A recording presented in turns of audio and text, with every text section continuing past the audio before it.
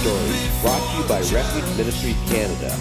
For the next half hour, your hearts will be filled with hope as you hear real-life stories from individuals that have been changed by the power of God. Enjoy the show. Welcome to Refuge Freedom Stories. I'm your host, Johnny T, and today my guest is Darryl Rodgers. At the age of 19, Darryl began a career as a corporate pilot. He served as a medic in the Army National Guard and became a co-pilot gunner on the AH-64 Apache attack helicopter. Today, Darryl fights a different type of war as a speaker, author, and family recovery coach, specializing in working with parents of children struggling with a substance abuse disorder. Darryl also serves on the state advisory board of the North Carolina Mothers Against Drug Trafficking. Darryl, welcome to the show. Thank you. Good to be here with you, Johnny. First off, let me thank you for your service. It's underappreciated these days, and I just want to take that time to acknowledge your service and to thank you for that. Thank you so much. I took a look at your website, and one of the things that you talked about was igniting the hope. And so I wanted to ask you how that relates to your story and how that relates to you personally. Like, what was your journey that led towards that? And was your faith in God part of that journey, or did your faith in God come after that point in your life that you're going to talk about in your story? Yeah, it was actually part of my journey. And I'm a preacher's kid. So my dad was a Southern Baptist preacher, a couple of different small town churches, and then a country church that I considered my home.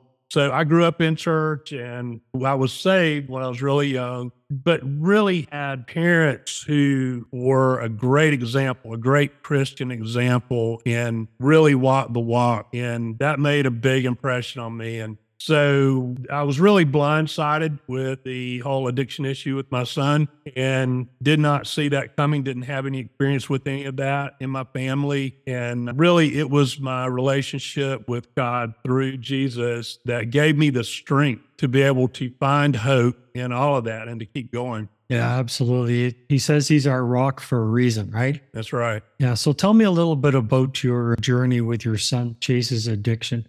I know that you pointed out in your bio that you felt like as parents, you had some issues with recognizing the addiction. You had some issues with maybe thinking that you made some parenting mistakes. Obviously, the love for your son was there, but yet somehow he slipped through the cracks and ended up in that world. So maybe you could expand a little bit on that. There'll be some in our audience that perhaps deal with that on a daily basis on their own. There'll be others who may not even know what's going on in their life. So what would you tell them about how that came to be and the insights that you can provide?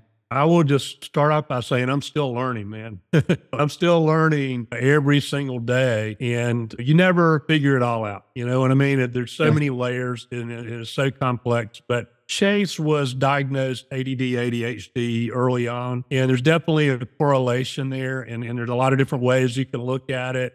We resisted putting him on medication early, got a lot of pressure. He just had a tough time focusing in the classroom. We knew he was going to have issues in school if we could not figure out some kind of way to address that. And he could be very hyperactive at times.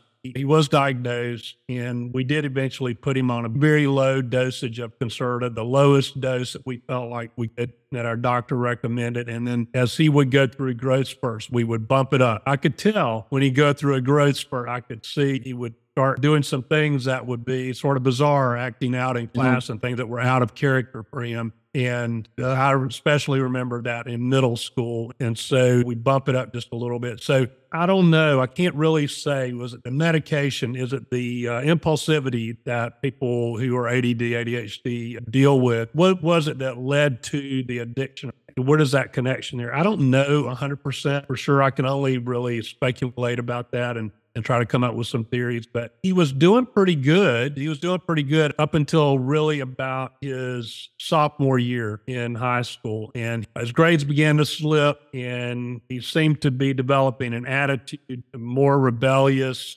and just trying to think. He was getting into a little bit of trouble, just making some bad judgment decisions, and nothing really major. But it all was adding up for me, and I could see these warning signs. And I didn't know what was going on with him being our first child. I thought maybe this is just what teenage boys go through sometimes. And to be honest, that may have been part of it, especially early on. But I have a military background, like you mentioned earlier. And I felt like a military school might be a good option for him. I felt like the discipline and the structured environment would be good for him with his ADHD. And so we transferred him in the middle of his junior year to a military school that's a short drive, a couple of hours away from us. Yeah, and a lot of interesting things happened there. Didn't necessarily get on track right off the bat. He got into some trouble there, definitely more trouble he'd been into before, but still nothing legal, not getting or any kind of arrest or anything like that. But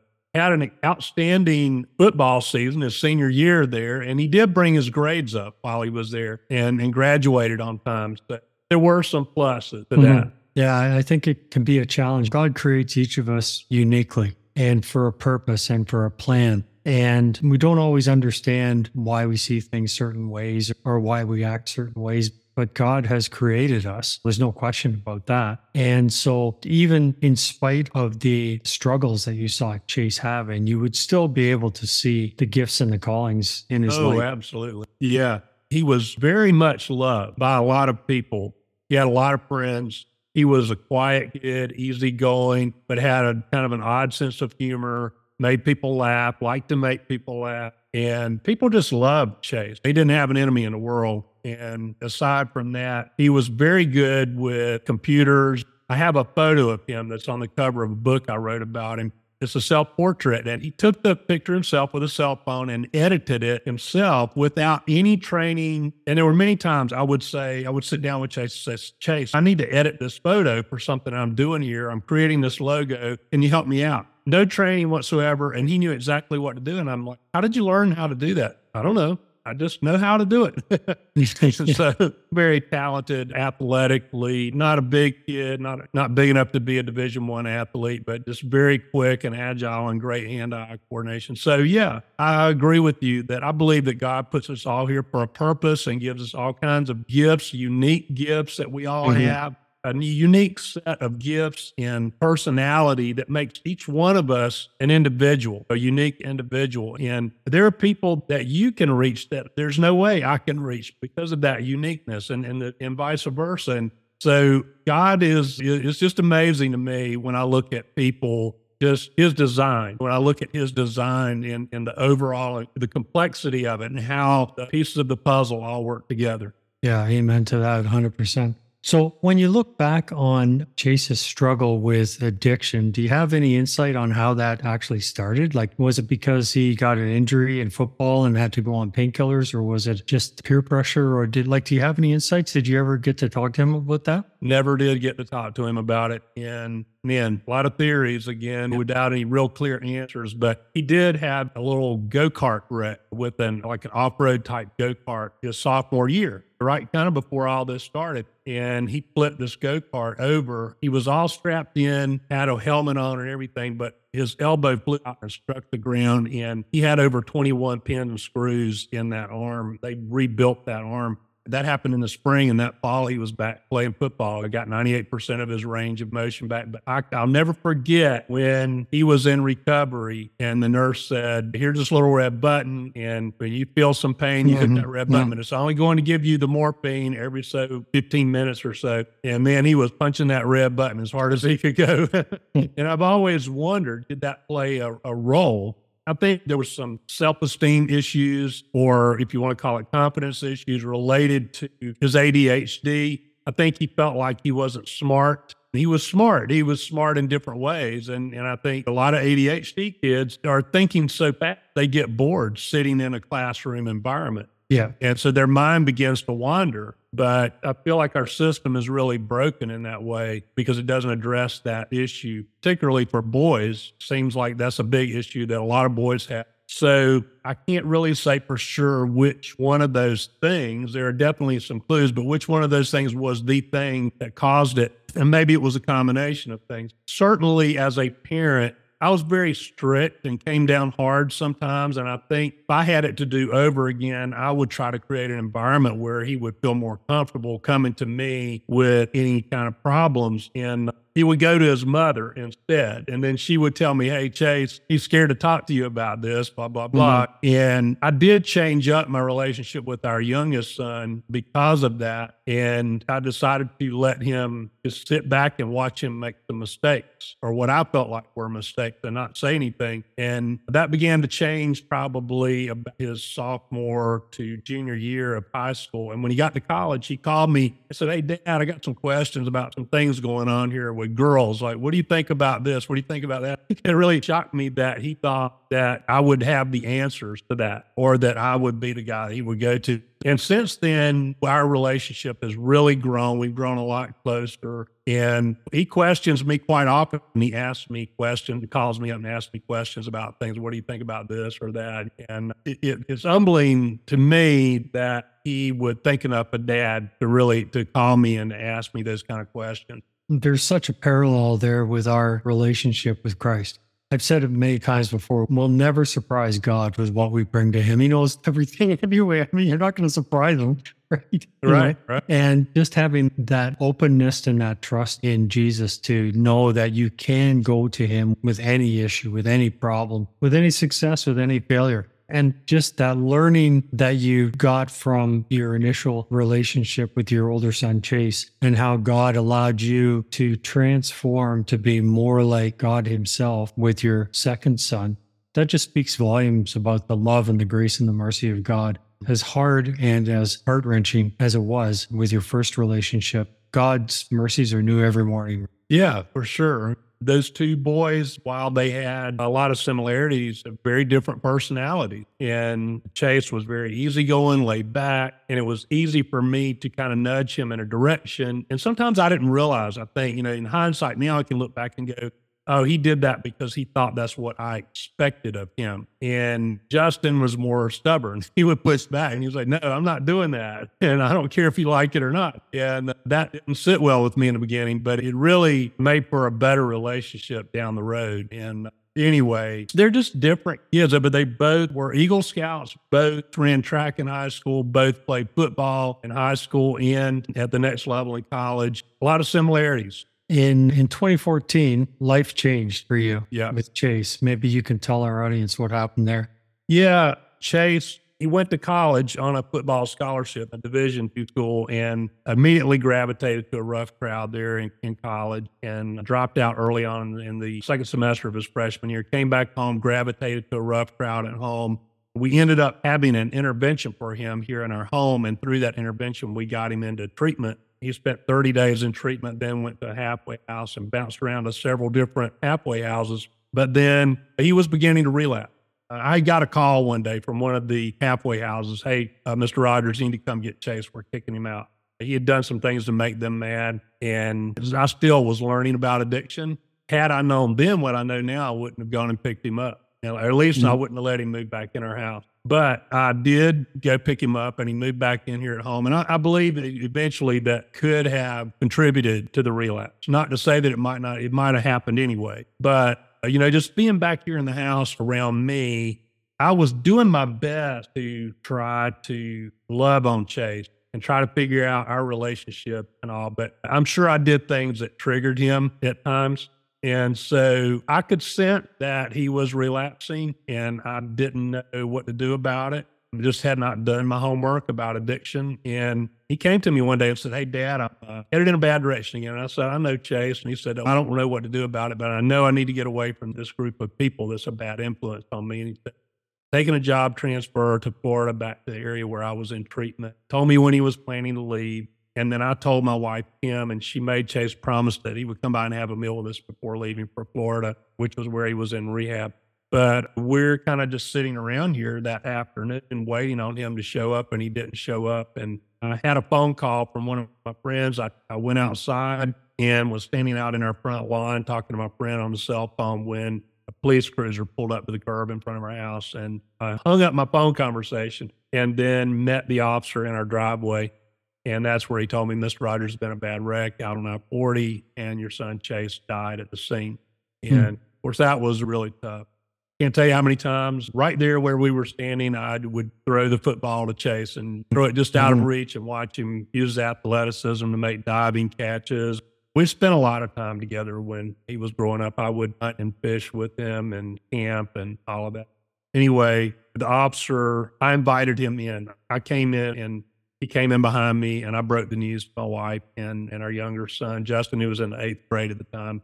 And of course, we cried for a while. We all cried for a long time. And then we began to ask questions, and the officer told us that he didn't really have a lot of information that day, but we heard a rumor that there had been a going away party the night before. There had been all kind of drugs and alcohol consumed.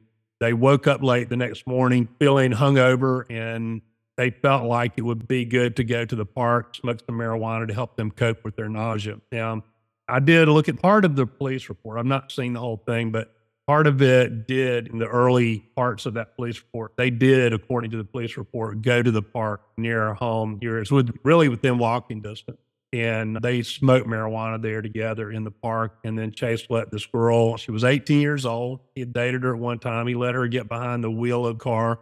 He got in the front passenger seat, and another kid got in the back seat. And they left the park, grabbed a quick bite to eat, and then right out onto I-40 in rush hour traffic. They only went a couple of miles before she lost control of his car in a curve, running about 70, and ended up, ran off the road, hit a tree, and Chase died either on impact or shortly thereafter.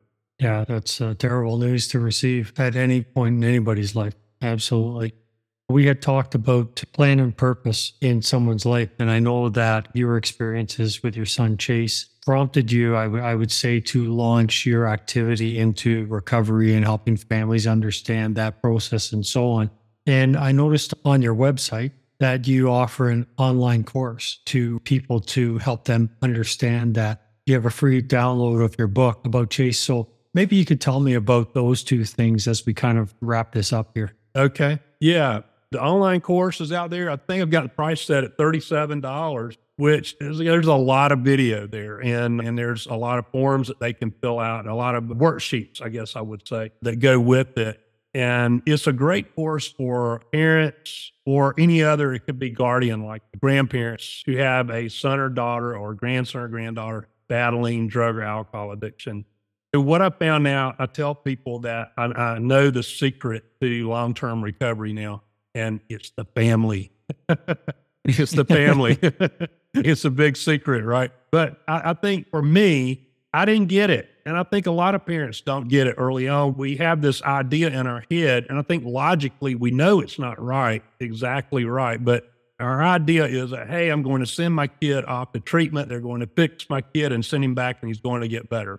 But if we don't do the work on ourselves, we really don't have any control over the decisions that our children make, particularly our adult children. And if we don't do the work on ourselves, then the family dynamics don't change. They go to treatment, they come back, and that can contribute to a relapse. So parents a lot of times fall into, for lack of a better term, enabling behaviors. I prefer to use the term setting healthy boundaries. We need to learn how to set and maintain healthy boundaries so that we're not doing things for our adult children that they could be and should be doing for themselves. It keeps them stuck, and we end up in a codependent relationship. It keeps us as the parents stuck as well.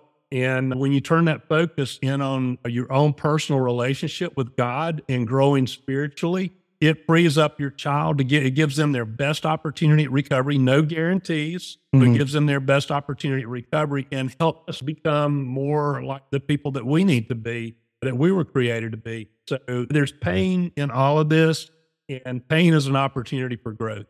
Absolutely, yeah. And what's a website where people can go to get that information? The website is thefamilyrecoverycoach.com. thefamilyrecoverycoach.com. And I'm also now offering an online group coaching program for parents who are in that situation. I'm launching it now. So that's something that I'm offering. I feel like accountability is a big piece of this for parents as well once they learn it, because you can know the right things to do, but still fall back into the old habits. So the accountability is a big piece of it. And then I've gotten trained as an interventionist, and it really ties into the things that I do with the families, because a lot of times I've referred people out for interventions because they get in a situation where it's really touch and go, and they need the intervention to get their son or daughter into treatment. And then while they're in treatment, it's time for the family to work on their issues, the things that they need to improve on. Yeah, absolutely. So one final question for you. What's the one thing you would tell people about God? About God, man, I would say God loves you and he forgives you for whatever you've done in the past. So we tend to be our own worst enemies sometimes. We beat up on ourselves and we don't want to keep repeating the same mistakes and the same sins over and over again. But God forgives us. He loves us. And he's like the perfect father. None of us have a perfect biological father. They're all flawed. And I'm really blessed that I had a great dad. But I know there are people out there that it seems like people's concept of God is often shaped by the relationship that they have with their biological father. And I would say, if you didn't have a good relationship with your biological dad, don't let that be an impediment to your relationship with the perfect dad who loves you unconditionally, and he will guide you in the right direction. And it's just like a good dad will sometimes let you make mistakes and let you have to struggle a little bit so that you can grow. But he's there for you, man. He's there for you the whole time. Amen. Sound wisdom in those words for sure. Thanks so much for being on the show. It's been an absolute pleasure talking to you. And I hope that our audience really gets in touch with you and really understands what your message is. God bless you. Thanks for having me, Johnny. It's been a pleasure. I don't know all the answers to life's mystery, but I know when I call on his name, he reaches down and touches me. Oh, he reaches down and touches me. This world can make you anxious. This world can make you feel. Just when I thought I was all on my own, he reaches down and comforts me. Oh, he reaches down and comforts me. So I will hold on to his hand. Where he leads me, I will go. To the valleys he will let me know. He is the comforter of my soul. Oh, he's a comforter of my soul.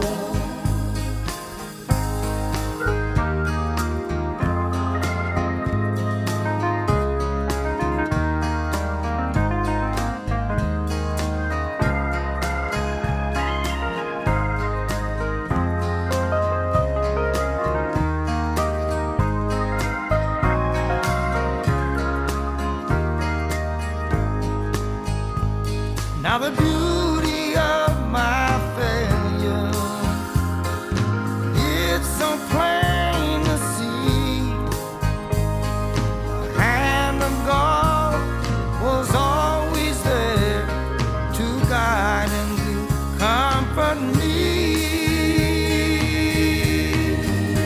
So I will hold on to his hand.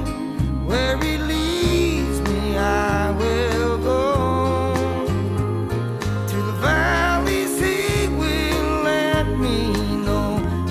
The comforter of my soul.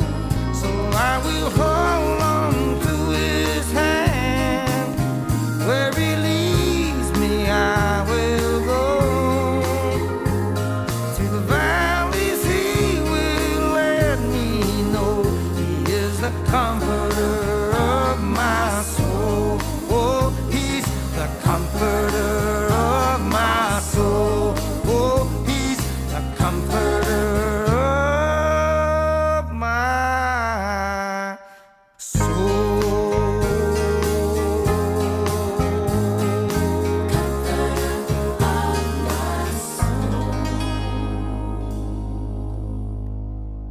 I hope that you have enjoyed the last half hour as much as I did. Thank you again to Refuge Ministries Canada for hosting the show. So until next Friday, may God richly bless you with peace, love, and happiness. We at Refuge Ministries are so blessed by the success of Refuge Freedom Stories and podcasts. In addition, we focus on youth prison ministry, release kits, and many other diverse outreaches to the needs of our community. As a nonprofit, there are many costs involved, however, and we are asking for your support. Financial gifts can be made via our website at www.refugeministriescanada.com or by calling 519-701-0108. Your giving makes this work possible, and we thank you in advance for your support. That's 519-701-0108. God bless you.